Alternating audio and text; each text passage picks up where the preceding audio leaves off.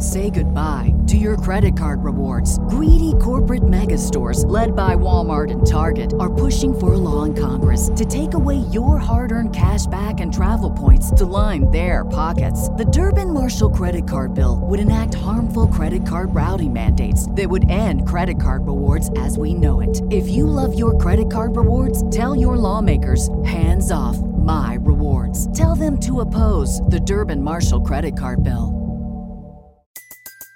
Everybody in your crew identifies as either Big Mac Burger, McNuggets, or McCrispy Sandwich. But you're the Filet-O-Fish Sandwich all day. That crispy fish, that savory tartar sauce, that melty cheese, that pillowy bun. Yeah, you get it. Every time. And if you love the Filet-O-Fish, right now you can catch two of the classics you love for just $6. Limited time only. Price and participation may vary. Cannot be combined with any other offer. Single item at regular price. Ba-da-ba-ba-ba.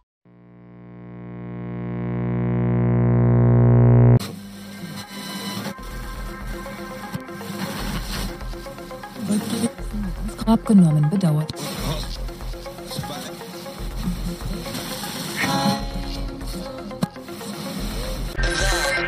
Mystery frequency.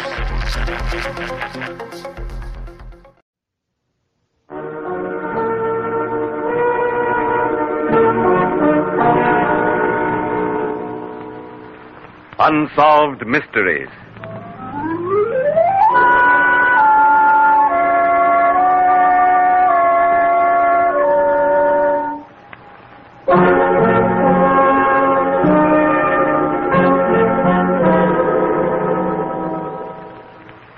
Truth is stranger than fiction. We are endeavoring to bring to you little-known mysteries of the entire world. And in this series of unexplained true happenings, we cannot overlook the puzzling and weird practices found in voodooism. There are strange stories of zombies, stories which filter into the world of everyday life, leaving no room for doubt that within the cult of voodooism in Haiti, zombies do exist.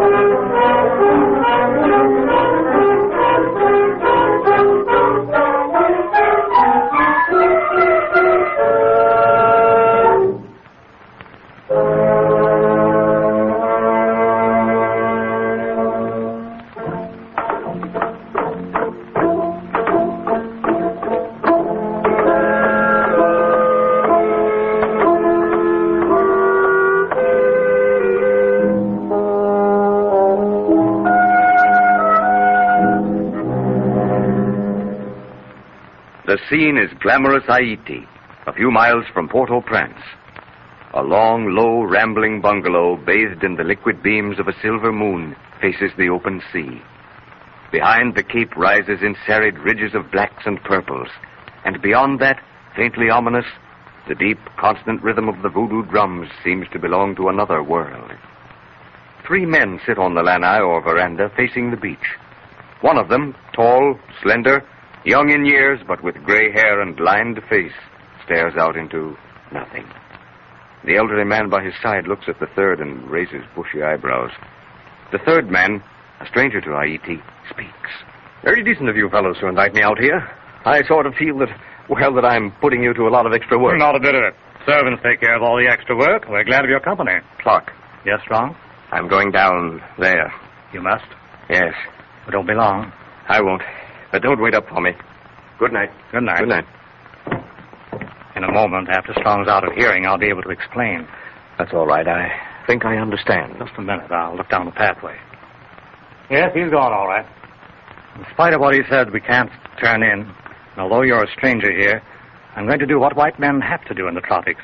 I'm going to ask for your help, if I need it. You won't have to ask twice. I didn't think so. That's why I asked you at the hotel if you'd like to come out to our place. A few moments ago, you said you thought you understood. Yes, I know, of course, that it was just a year ago today that Strong's wife died. I was in New York at the time, and we were all very much upset. I never knew Strong, but I went to school with his wife, Helen. Well, it isn't because of his wife's death that I want you tonight, but because of what happened after her death. After her death? Yes. Do you know where Strong went just now? No. He went down to her grave, as he has every night for 6 months or more. Good heavens, why? That's what I'm going to explain. When Strong first came out here, he had a native servant girl. Clarissima, her name was. Attractive little thing, and she fell in love with Strong. Strong never gave her a thought. But you know native women. Yes, of course. Well, Helen came out here. And the night before their marriage, they were sitting just about here on the veranda.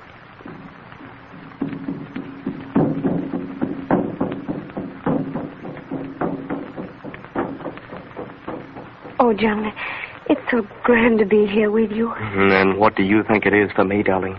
To have you here in my arms. To know that tomorrow you'll be mine forever, darling. Yes, John, forever. Oh, when I think of the nights I've sat out here dreaming, watching the ships sailing for the States, and then other nights when I've watched these same steamers come into the harbor and tried to imagine what you'd look like standing there on the deck, coming out to me. Did your dream come true, dear, or did you find me changed? Oh, a little changed, yes, darling. But better than 1,000 dreams.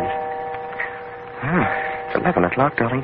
Time for little girls to be in bed, especially when they're going to be married in the morning. I hate to think of driving you out of your bungalow even for one night. I could just as easily have stayed at them one time. Oh, not a bit of it, dear. It'll take me less than 5 minutes to walk down to Clark's place. Good night, dear. Good night, John. John. Why, Clarissima, what on earth are you doing here at this time of night? Why aren't you home with your father? I have been watching you. You've been watching me? You and the woman. What's the matter with you? What's come over you? What business have you watching us? I have every business. You belong to me. I belong to you? What rubbish is this you're talking? No rubbish, John. You have belonged to me since that night that the Bokar placed his spell upon you. Have you been drinking, Clarissima? You know I do not drink. John, if you marry this woman, I tell you something.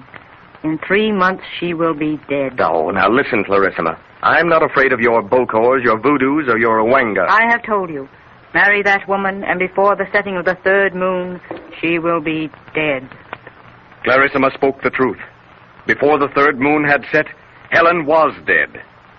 In his grief, John gave no thought to her prophecy, gave no thought to the warning that the Wanga or spell of the Bokor had been placed upon her. Clark, John Strong's friend, came to live with him. And one afternoon, Strong, arriving home earlier than usual, came up the veranda steps in time to hear Clark talking to one of the native servants. I tell it to you, master. I have heard it too many times. It's nonsense, Loma. Just jungle talk, native rubbish. No, master. Many times before a white man, he say rubbish. But me, Loma, he see zombie. Not one zombie, not two, but many zombies work back there in sugarcane fields. But not a white woman, Loma. No one ever saw... What's all this, Clark? We were just talking. Didn't hear you come in. I know you didn't. I'm sorry, old man, but I listened. Oh. Yes, I listened. I know you were talking about Helen.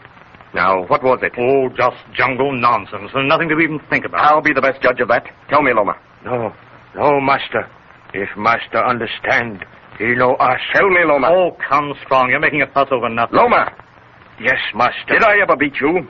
No, master. I'm going to, Loma. Beat you till you can't stand if you don't tell me. Listen, John, this is no way to behave. I tell you, you come with me and I'll explain. Come? Where? Come along and I'll show you. Together, the two men leave the bungalow. Loma, his eyes filled with tears, stands at the top of the lanai steps and watches them disappear into the underbrush. Down toward the sea, Clark leads the way, his set jaw the only answer to Strong's question. But, Clark, this pathway doesn't lead any place except to the cemetery. I know it. That's where we're going. What in heaven's name's it all about? Why don't you tell me? I want to prove that the whole thing is nonsense before I tell you. I thought you were my friend. I'm friend enough to want to save your reason.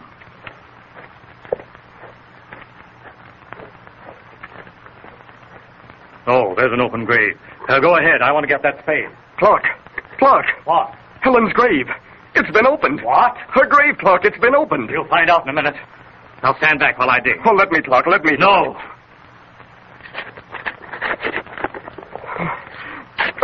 It ought to be. Not yet.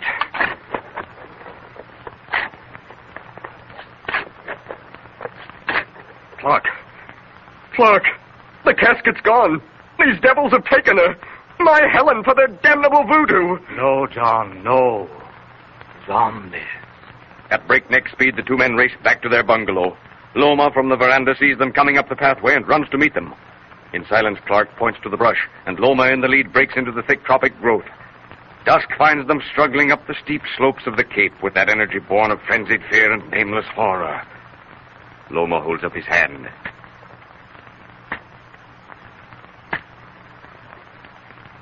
In the strained silence, the men listen to the sharp crack of cane knives on stalks of cane, the crackling of falling cane leaves. Loma motions Strong to come forward. He forces aside the sugar cane and stares, horror-stricken, into the clearing. Helen! Helen! Helen!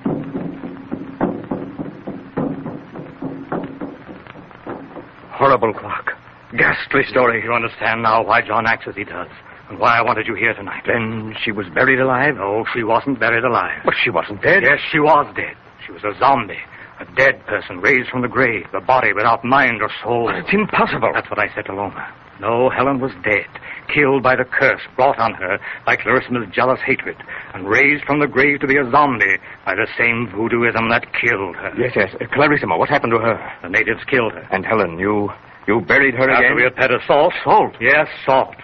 If zombies eat anything containing salt, they return to their graves in peace. And you fed her salt? Yes, she crumpled up at our feet, dead, really dead. Out of deference to people who are still alive, character names in these unsolved mysteries have been changed. Inasmuch as any solution must of necessity be supposition, liberties of time, place, and character exist in the solution that will be presented after you have heard from your sponsor.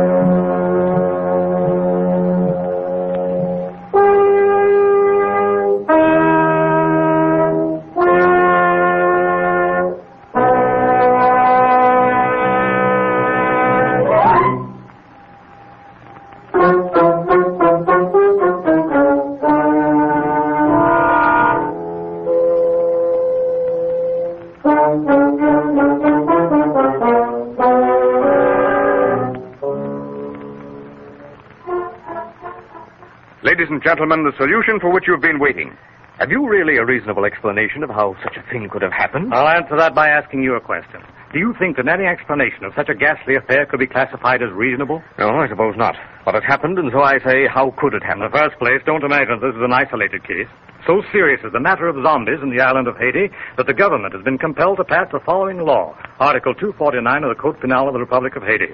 Also shall be qualified as attempted murder the employment which may be made against any person of substances which, without causing actual death, produces a lethargic coma more or less prolonged. If, after the administration of such substances, the person has been buried, the act shall be considered murder, no matter what the result that follows. Then the government thinks that these zombies are people who have been poisoned and who have been certified as dead and buried, while in a state of suspended animation. I mean that they have been given a poison that kills the brain but leaves their motor faculties unimpaired. Between you and me, I don't think that the government really believes that. But after all, how would you try to frame a law against taking corpses out of their graves and making them work in the cane field? Yes, I see the difficulty there. But just the same, I don't see how even voodooism can make a corpse walk. Have you ever heard of inanimate objects being moved by the power of mind? Yes, I have. And isn't it possible that the same worker in black magic or voodooism that killed the person by power of mind could take that inanimate object to the corpse and make it move? Do you believe that? Yes.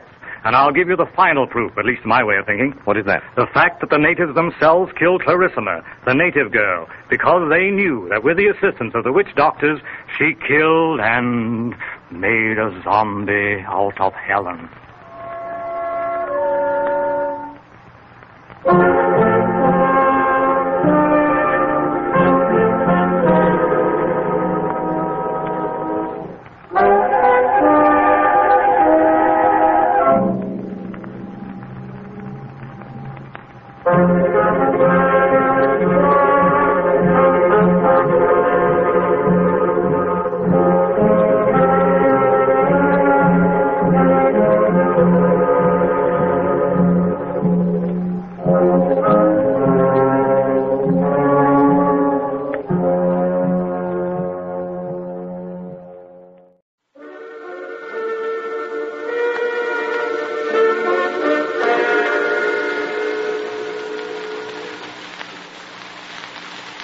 Unsolved Mysteries.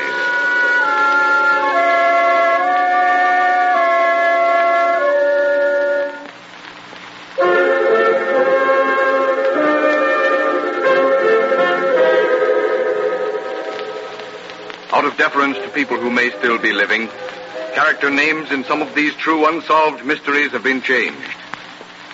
Tonight's unsolved mystery is based on records of the New York Police Department. It is called The Perfect Crime because it has never been solved, even by the most brilliant minds of the New York Police. It is a crime that experts, after complete investigation, state could not have happened, yet they know that it did happen.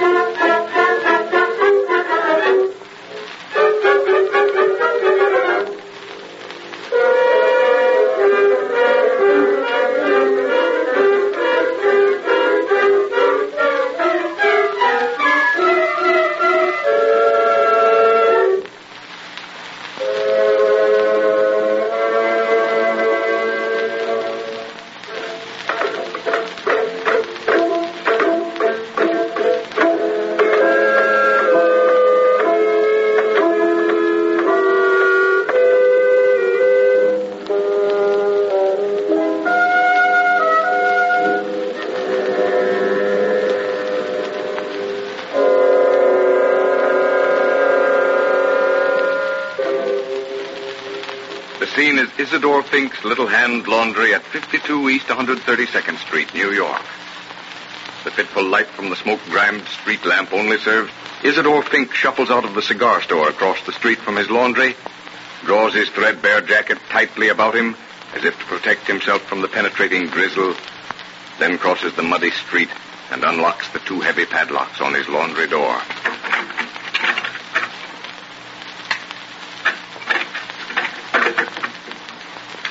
The clerk sees Isidore glance fearfully up and down the darkened street before he closes the door and bolts it on the inside.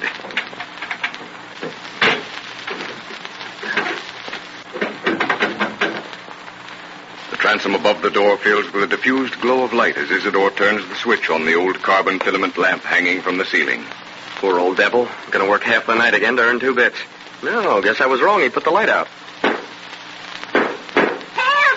Officer T! Officer T! What's the matter? What's up? Didn't you hear the shots? I thought it was an automobile backfiring. I was standing down there in the corner. Where was it? Over in Fink's laundry. Help, police! All right. We're coming. Who is she? An old woman who rents the back half of Isidore Fink's store. You got a phone here, cigar store? Yes. Well, better go down there and call up the station. Okay, officer. This door is locked on the inside. Officer, what happened? I don't know yet. Is there any other way into the store? Oh, yes, through my room. But the door's bolted on his side. Well, I can't break this door down. It's too strong. You sure there's no other way in but through your room? You can't get through that way either. That door is as strong as this one. Well, I can't get through that transom. Here, one of you kids. Which one do you climb through that transom? I will, officer. All right, you folks. Stand back there. Come on, kid. I'll lift you up. Now then. Yeah. That's it. Now, take my nightstick. Break the glass. Hey, watch out. Don't cut yourself. Now, through you go. Drop down on the other side and draw that bolt. Okay, officer. Wonder where that light switch is. Ah, here we are. Good heavens. Is he dead? Yes, killed himself.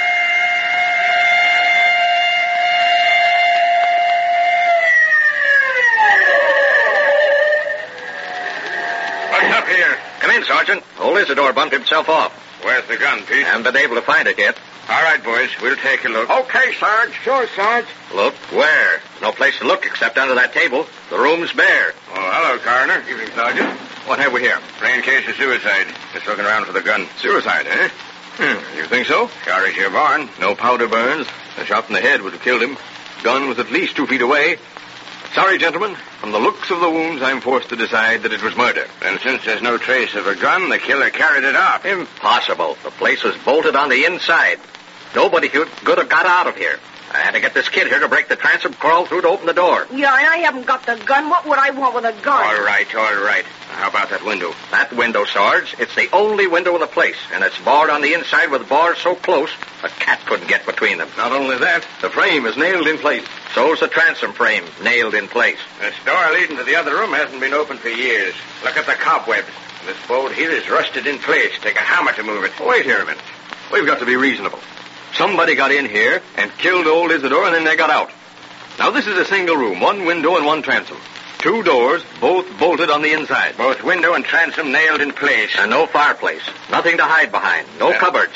Then the killer must have come in here into the room with him. No, he didn't. Oh, how do you know? Who are you? I'm the clerk in the cigar store across the street. Oh, the fellow that caught us on the phone? Yes, Isidore came into my store tonight, bought a pack of cigarettes, and said he was going in to do some more laundry. I saw him cross the street. Your eyes never left him? Not for a second? No, I watched him cross, saw him open the door and go inside, and then I saw the light go on. A few moments afterward, the light went out, and then the 3 shots. Say, this ain't reasonable. You're telling me? I got the jitters now. It must be a trap door or something. A trap door? Look at that rough plank floor and tell me it's got a trap door in it. No, I guess you're right at that. Well, there's nothing more we can do here. You sure nobody touched the body? Of course I'm sure. What difference does that make, Sergeant? The murderer is what we want now. And he's not going to be easy to find. Any murderer that can get out of this room. Yeah, through 2 bolted doors and 2 nailed windows. I tell you, Sarge, the thing's spooky. Well, come on. We'll get back to headquarters and get the fingerprint boys out here. All right, lads. Come on.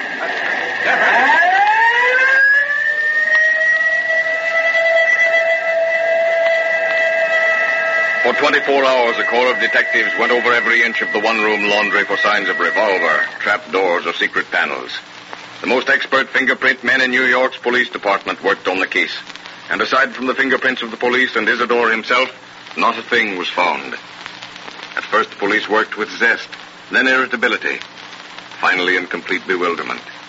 The scene is police headquarters 6 months later. Well, boys, what can you tell me about this Fink murder? Not a thing more than our first report, Chief. Now listen, Sergeant. We're not going to let that 2 for a cent Fink murder get us down. Not going to, Chief. It has. Me too, Chief. I was within 50 feet of that laundry when the shots were fired. I know nobody left that building. Well, the murderer did. I'm beginning to wonder about that, Chief. What do you mean? Well, listen, Chief. The front door was bolted on the inside. Yes, I know, and the back room door was bolted, too, and the windows were nailed in place. No place to hide. But, boys, the murderer got away, and that's what hurts. Got clean away. Chief, I've been a long time on the force, and I'm not superstitious. But something happened in there that night that the books don't tell us how to solve. Listen, Sergeant. That murder was brutal. It was physical. Get me? Physical, nothing else. We're not going to have the New York Police Department throw up a case and blame it on spooks. Just about what I'm ready to blame it on, Chief. The thing that gets me down, Chief, is the total lack of motive. Yeah, that does make it hard. I've gone through the file on his private life till I know it like a book. Little bit of an undersized fellow from Galicia. Works for 10 years in the laundry, doesn't make a friend, doesn't have an enemy. Saves $1,000 and opens his own laundry. Works like a dog, 18 hours a day, and makes a bare living. No women in his life, nothing to rob him of, not a reason in the world for killing him. Hello? Yes? Okay, right away. All right, boys, better forget it. There's more to worry about. What, Chief? A gang killing down the tunnel. Let's go. 5 years have passed, and the New York police know as little today as they did the night of the murder. The feeling of the entire police department can be summed up in the cryptic expression of the chief, That 2 for a cent Fink mystery gives me the creeps. In just a moment, you will hear a solution to the perfect crime.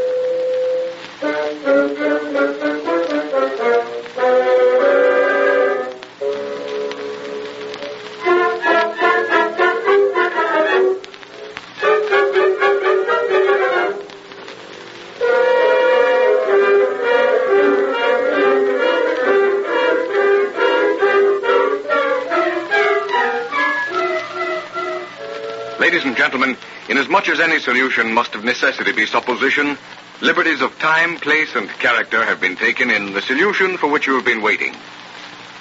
The scene is number 52 East 132nd Street, Isidore Fink's Little Hand Laundry, the night of the murder. Isidore says goodnight to the clerk in the cigar store across the street from his laundry, and crossing the dimly lighted street unlocks the 2 heavy padlocks on his laundry door.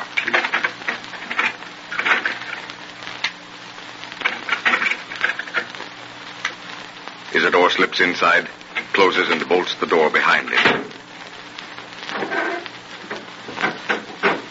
The rough board flooring creaks beneath his feet as he crosses the floor to the light switch. He reaches out in the dark. The switch clicks. You use it.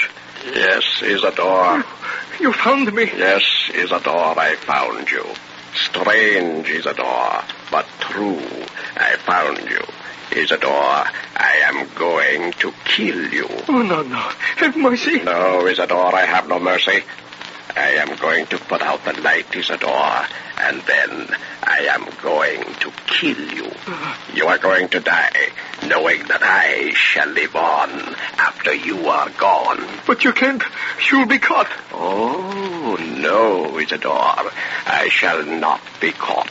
You bolted the door on the inside, Isidore, and when the police come, they will have to send someone through the transom. That will be after you are dead, Isidore, and then, when the policeman steps into the room, it will be in the dark. I shall step backwards out of the room, and when the lights go on, Isidore, I shall be one of the curious, morbid crowd about the door, looking horror-stricken upon your dead body. I am going to put out the light, Isidore.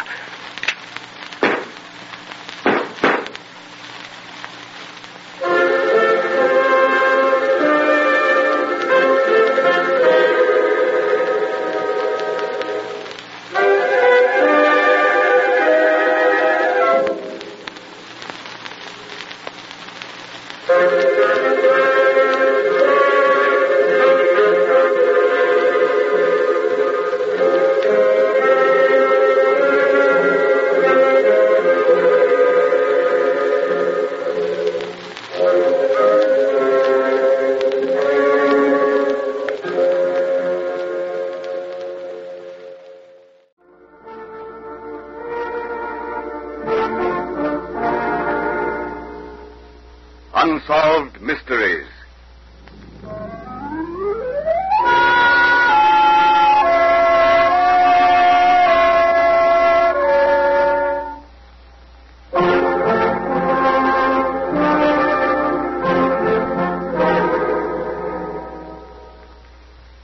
Murder most foul, as in the best it is, but this most foul, strange, and unnatural.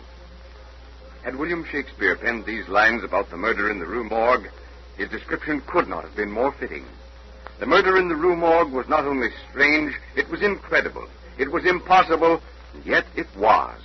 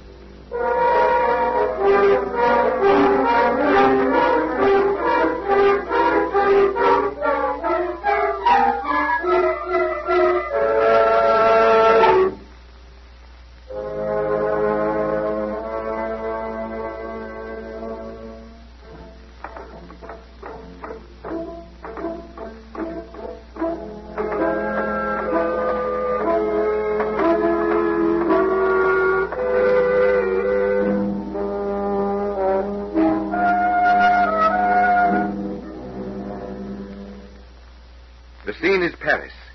Not the Paris of the bright lights, the boulevards, the cafes, and the theaters, but that Paris of dark, narrow, crooked streets.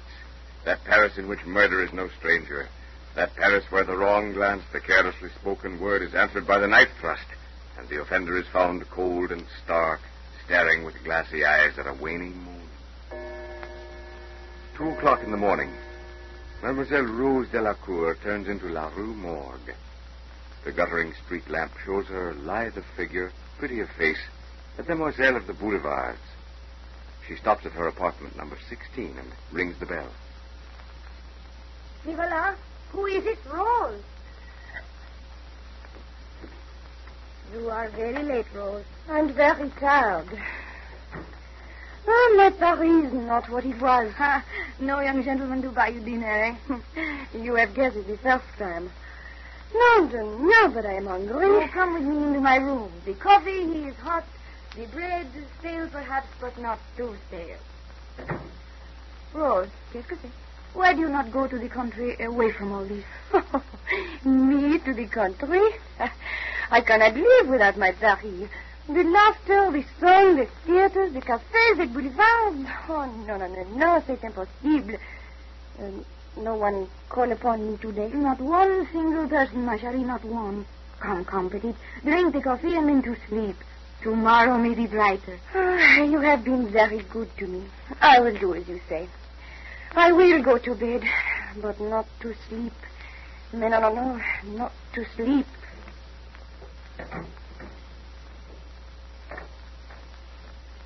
Slowly, Rose Delacour makes her way up the creaky, rickety stairs. 5 flights of them, with the rotted, worm-eaten banister giving under her touch as she pulls herself wearily onward. Her own room at last. The heavy door groans as she opens it, closes it. The rasping of the lock as she turns the key, the dull click of the bolts, top and bottom of the door as she forces them home. The one window with its leaded panes of glass slams as she closes it and turns the catch that locks it in place.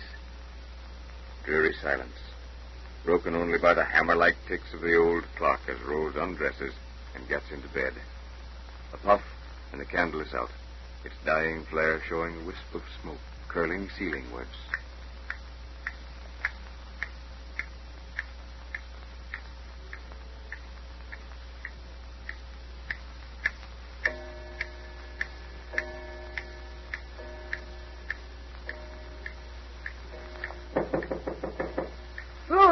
Rose, get up, ma chérie. It is 10 o'clock. I have the coffee and the rolls. Rose. What is it, Madame Dauphin? There is something wrong, I know it. Rose, she does not answer me. Or perhaps it is that she is tired and sleeps. No, it is not that, mon Dieu, but I am afraid. Call the police quickly. Call them. Police! Put him down! Rose, answer me. Speak to me. It is Suzanne Dupin. Oh, what is the use? She's dead. I know it. Oh. What is the trouble, madame? Oh, mon lieutenant. Rose, she does not answer me. Here, let me knock on the door. No answer. Better we break down the door, mon lieutenant. You cannot break down that door without an axe. Oh, Pierre. Yes, mon lieutenant.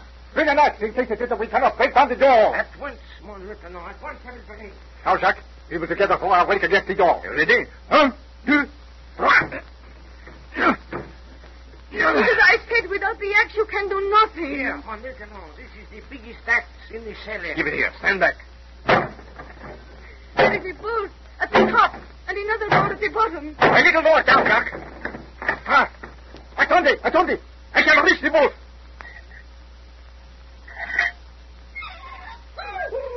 Sacré, damn through the heart. Did not leave the knife, Reiter. This was no knife. Grâce à Dieu, no. Damn it, a sword or something. Right through and 4 inches into the mattress. Oh, ma chérie, oh, she's dead, no. Pierre, take madame out of the room. Oui, mon lieutenant. Come, madame. Send for Monsieur l'Inspecteur. But yes, I will certainly. This is very strange, my lieutenant. The window is locked on the inside. Impossible. Impossible, Lieutenant, it is. He or she could not have come in and gone out that way. It is 60 feet above the ground. Nothing to hang on to. No way to get in or out, and no mark on the window. The door, both the top and bottom. Whoever did it could have turned the key in the lock, but the bolts, no. One could not shoot the bolts after leaving the room. The chimney? Not that way either, mon lieutenant. It is, if anything, smaller than usual. You see, a tile chimney, not even large enough for a cat. Nothing bigger than a bird could get through that chimney. But somebody somehow got in here, kill Rose, and get out again. Madame! Yes, mon lieutenant. Who came in here last night with Rose? No one, not one single person. You are certain? But yes, Rose came home at 2 o'clock. She rang the bell. I myself opened the door. She drank some coffee in my room, and then she came upstairs. I watched her go. No one could get into the house without passing your room? No, impossible. Pierre looks over the house before 10 o'clock. Then at 10 the door is bolted, and no one can get inside after that without me, Madame Dufresne, seeing them. Then whoever committed the murder must have got in before that and hidden in the house. Oh, but he could not get out again. I have the key to the front door. And anyway, that will not explain how he got into Rose's room. And it does not explain how he gets out again, bolting the bolts on the inside. Sacre bleu, but never before did I see anything like this. No cue, nothing. A bolted door, a locked window, 60 feet above the ground. Impossible to happen, but it does happen. Come, Jacques, we will go to the Sûreté and Monsieur Lecour work on this case. But neither Monsieur Lecour nor any of the other brilliant minds of the French police could find any clue upon which to start an investigation. The apartment was searched, almost torn apart in an effort to find a trap door or secret passage. Nothing, nor the suggestion of anything. Always a bolted door, a locked window. 2 weeks later, Monsieur Lecour is seated in his office at the Sûreté talking to the lieutenant. Bonjour, Monsieur Lecour. Sit down, mon lieutenant. Merci, monsieur. No further development in the Jellicoe case? Nothing, monsieur. I have combed the underworld of Paris, hoping for a chance where a single thing that one might call a clue. Had she any enemies? No, monsieur, not that I can find. No money. Nothing to be robbed. Un pauvre demoiselle de boulevard. Not worthy of such hatred or such careful planning. You had someone watching at the morgue when Rose Delacour was laid there? Oui, monsieur. Nothing but the usual morbid crowd. No known underworld character. And besides that, everyone that I have picked up has questioned as an alibi for that night. You have no suspicion of Madame Dufresne? No, monsieur. Besides, no woman struck that blow. Granted. But she could have admitted the murder and let him out again. That still does not account for the door bolted on the inside. Mais oui, of course, mon lieutenant. Always we come to the door bolted on the inside. Always, monsieur. Till my dying day, I shall find myself face to face with that stout oak door, bolted top and bottom. That leaded glass window, locked on the inside. And Rose Delacour lying there staring unseen at the ceiling. And today, almost half a century later, when the Paris police discuss the murder in the Rue Morgue, they come face to face with the same problem. The locked window, the door bolted top and bottom on the inside. Out of deference to people who are still alive, character names in these unsolved mysteries have been changed. Inasmuch as any solution must of necessity be supposition, liberties of time, place, and character exist in the solution that will be presented after you have heard from your sponsor.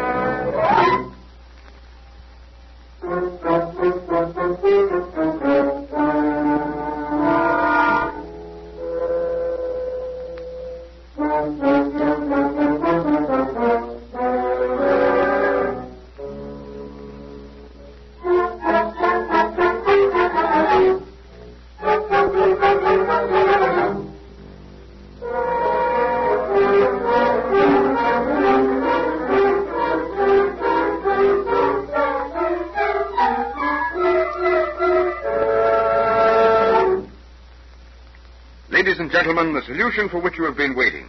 Tell me, Monsieur Lecoeur, have you no idea after all these years as to how the murder of Rose Delacour was perpetrated? Mary Iviches, I think I have a possible solution. Indeed? You must understand, monsieur, that at the time of the murders in the Rue Morgue, the chimney sweep was a familiar figure on the rooftops and among the chimney pots of Paris. Chimney sweep, monsieur? Mary, the chimney sweep cleaned the chimneys of Paris by lowering a round brush on a piece of rope or a pole made of many pieces of wood fitted together. I understand. You understand, monsieur, that I have no idea who the murderer might be, but I think I know how he committed the crime. This murderer realized that a chimney sweep would hardly be noticed on the roof of Rose Delacour's apartment. I can see him donning his disguise, an old soot-grind suit, carrying his bag of paraphernalia, but hidden in that bag was a French bayonet. I can hear him as he creeps over the tiles, muttering to himself. It is easy the way I have planned it. It cannot fail. I lower these two hooks on the two lengths of string. Now I lower the bayonet. Then I will go to Rose Delacour's room. I will hide under the bed. And when she is fast asleep, I kill her. In a few moments, I fix the hook to the door and the strings to the bolts. It is so simple. When I return to the roof, I pull the two strings, and voila, the bolts, they are closed. I pull the string and the hooks up the chimney, and yes, I must not forget. The third string, I pull him too, because on that, I have the bayonet. How they will puzzle over the mystery, these French police. And puzzle they did, these French police, and with them the rest of the world. Edgar Allan Poe wrote his solution, but Poe was writing fiction, and so in order to give legitimate literary punch to his denouement, he ignored the fact that the chimney was too small for even the tiniest monkey, let alone an ape, to get through.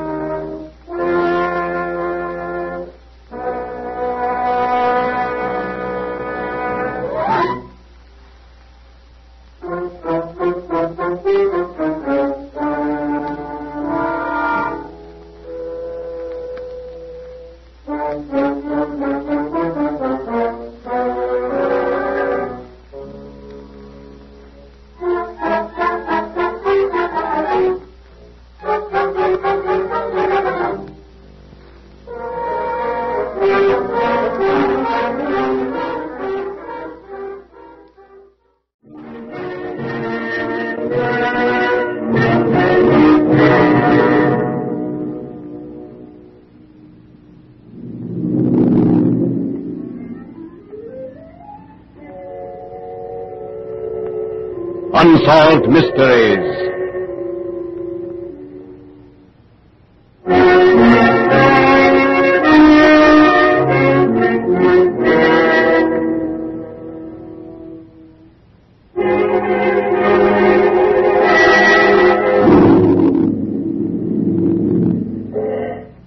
Some crimes of murder are mysteries because the murderer, having foreseen every difficulty of avoiding detection, has successfully overcome these difficulties and has therefore actually avoided detection.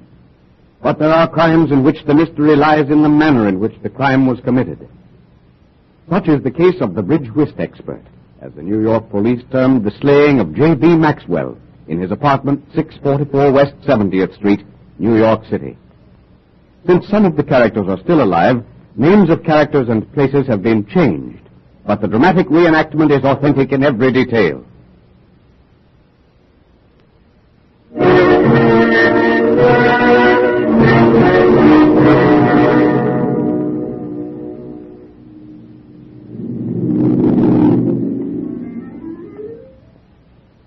The scene is the 600 block West 70th Street, New York.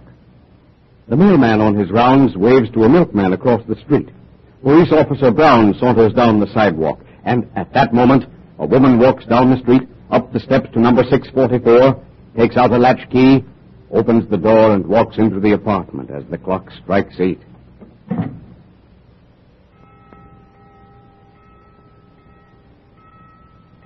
Mr. Maxwell. Mr. Maxwell, I brought you... Help! What's the matter, lady? He's been shot. Shot? Where? Show me here. I'll have a look. In here. He was still breathing when I walked into his room. Well, he's dead now. Drilled clean through the head. What'll I call headquarters?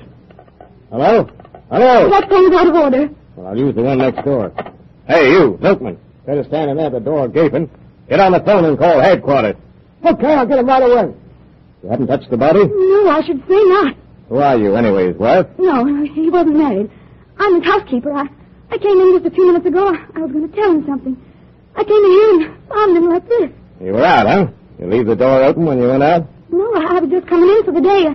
I live at my own home. You found the door locked? Yes, I had to use my key to get in. How many people have keys? Only me and Mr. Maxwell and... Yeah?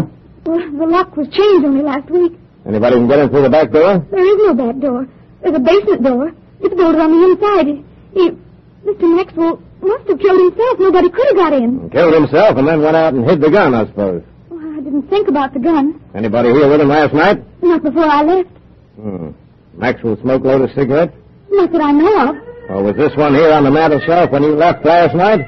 Been left burning and charred the shelf? It wasn't here when I left. Well, this is probably the DA and his investigators. There's something else I don't understand. There's a lot I don't understand. But Mr. Maxwell wore a wig, and he had artificial teeth. He was very particular that nobody ever saw him without them. And yet he... Yeah. He doesn't have on his wig, and he doesn't have his teeth in. Where are you, officer? That's the DA. And here, Mr. Wilson. What have you Found out, officer. Well, he was shot through the head. House was locked, both doors locked on the inside, and no gun. He was reading his morning mail when he was shot. Yes, Harry. Who brought him his mail? He must have got it himself. He was dead when you came in? No, he was still breathing. And he could have let the murderer in himself. Yeah, but the murderer couldn't get out. No? Who are you? The milkman. I called you at headquarters. I was in the street delivering milk for 20 minutes and not a soul but the mailman. The mailman? You saw him? Sure. I waved to him. How long before this woman, Mrs. Lawson, arrived? Oh, less than 5 minutes. Now, wait a minute. Let's get this straight. No one has come out of this house since the mailman delivered the mail? No. Then whoever killed Maxwell is still in the house. Sorry, Mr. Carey, but that won't do. I searched the place while we were talking in here, and there's no one in this flat beside us. Yeah, wait a minute. Maybe you didn't see anyone come out of this flat, but someone did. That's that. Well, Mr. Wilson, I was walking my beat, and I would have seen anyone leave. Then he was killed earlier than we think. Oh, it couldn't be, Carey. He's got the mail in his hand. Oh, yes. I realized that as soon as I spoke. Here's something else to puzzle over. Look at the bullet hole smack in the center of his forehead. Yeah, but look where the bullet hit the wall. Can you beat that? Now then, where would a man have to stand in order to fire a shot on that angle? Over about here, sir. Yeah, that's right. Yeah, it's all right except for one thing. You're standing 15 feet away from Maxwell, and the shot was fired within 3 feet. See the powder burns? Well, a man would have to be lying down on the floor to fire the shot at that angle and leave powder burns. So it would seem. But what was Maxwell doing, waiting for the murderer to take aim? Got me beat. It's got more than you beat. Wilson. Yes? I'm going out for a minute. Going to call the phone company. Yes? Yes. I've got an idea. I'll be back in a few minutes. See if you can dig up any more of them. Whoever killed Maxwell must have been well known to him. Well, we know that because he admitted the murder himself. He must have. But more than that, he was particular about his appearance. Mrs. Larson said so. He wouldn't have admitted anybody, that is, anybody he didn't know very well, without first putting on his wig and putting in his artificial teeth. So? So the murderer was a man and not a woman. And he was a man from whom Maxwell had no secrets. All good reasoning, Brown. But it neither gives us a motive nor does it explain how the murderer got out without being seen. Yeah, but Mr. Wilson, it does help to explain how the murderer got close enough to Maxwell to kill him at 3 feet without arousing his suspicion. You're right, Brown. You're dead right. Your idea at least narrows the field of search down to Maxwell's immediate friends. Here's Carey. What'd you find out? Plenty. Did you say, Brown, that this phone was out of order this morning? Yes, sir. I tried to use it, and Mrs. Larson said I said that the phone had been out of order for several days. Well, listen to this. The phone company's records show a call, an incoming call at 3 this morning.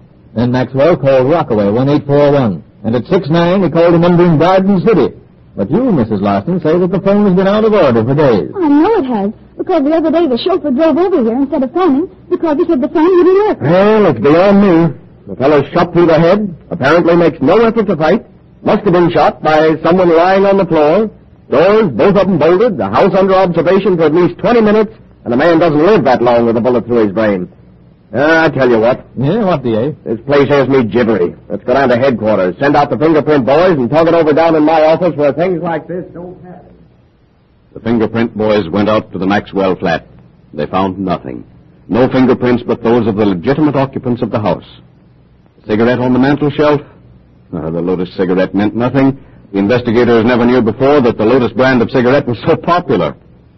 The DA's remarks about talking it over in the office became a joke to the department because every day Carey, Brown, the police surgeon, Wilson, and the fingerprint boys collected there to discuss the murder of the bridge whist expert. I tell you, Chief, it was robbery. Oh, rubbish. The man had $500 in bills in his pants pocket. $5,000 worth of jewelry lying loose on his bureau. And if it were robbery, how come the thief gets within 3 feet of him before he plugs him? And I don't care if it's robbery, mayhem, or anything else. That doesn't explain how the murderer got into a locked house, windows bolted, killed a man with a .45, must lie on the floor to do it, walks out with the milkman watching, a milkman who swears that no one left the house. Backed up by the policeman on the beat. Yes, and the woman, the housekeeper, who says that the murdered man was breathing when she entered the room. Well, everybody in the neighborhood seems to have been watching the house, and no one, not a soul, sees the murderer leave. And not a soul hears the shot. What's that you said? Not a soul heard the shot. My gosh, there's the solution, if only we knew how to apply it. What have we missed? 8 o'clock? He's dead. Shot through the brain. Powder burns showed the shot was fired within 3 feet. Doors locked. Police outside. Milkman outside. Postman brings mail. So we know he was killed after that. Do we? Listen, that's the second puzzling remark you've passed in 5 minutes. Not a soul heard the shot. And do we?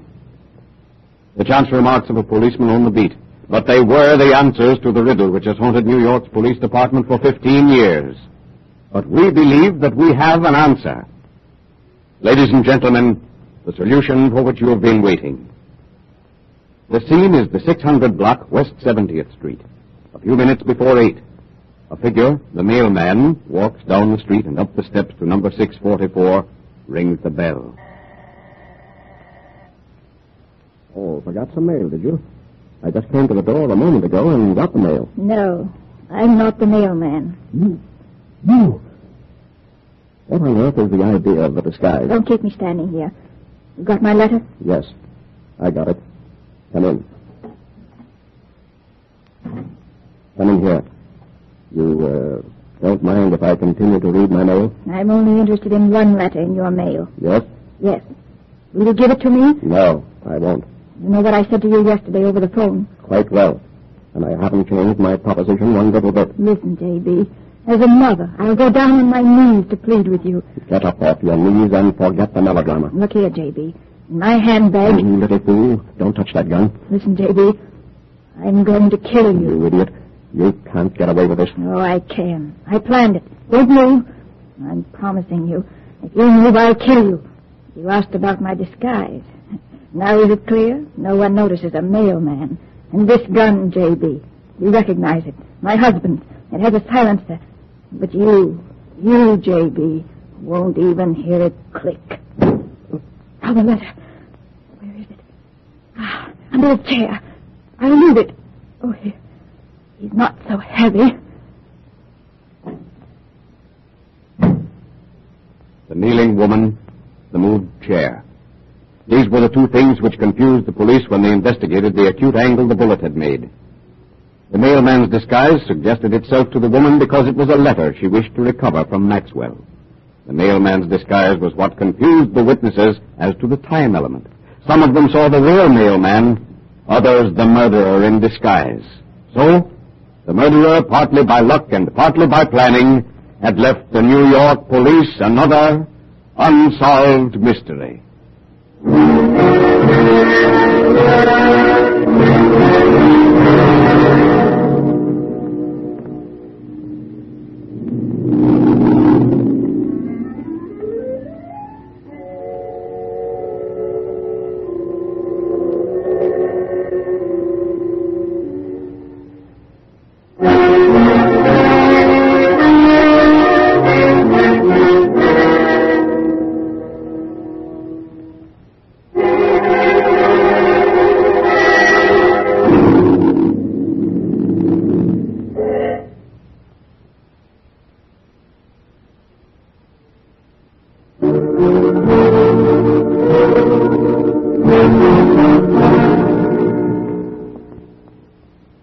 Unsolved Mysteries.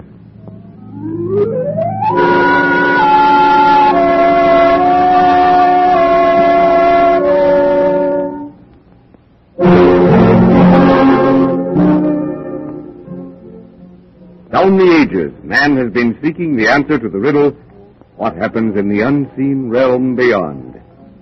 With all our science, we're as far from answering that question as man was in the beginning. But with the accumulated records of the past, the conviction is borne strongly upon some that there is a link joining us mortals with those who have passed this way before.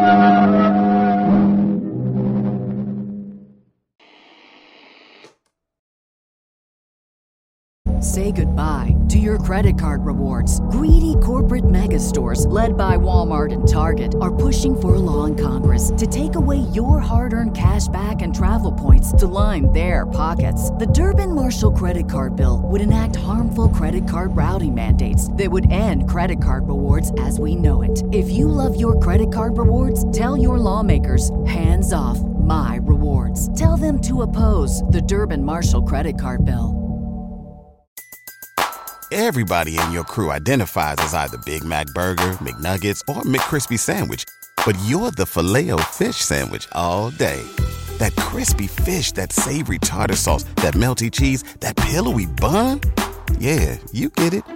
Every time. And if you love the Filet-O-Fish, right now you can catch two of the classics you love for just $6. Limited time only. Price and participation may vary. Cannot be combined with any other offer. Single item at regular price. Ba-da-ba-ba-ba.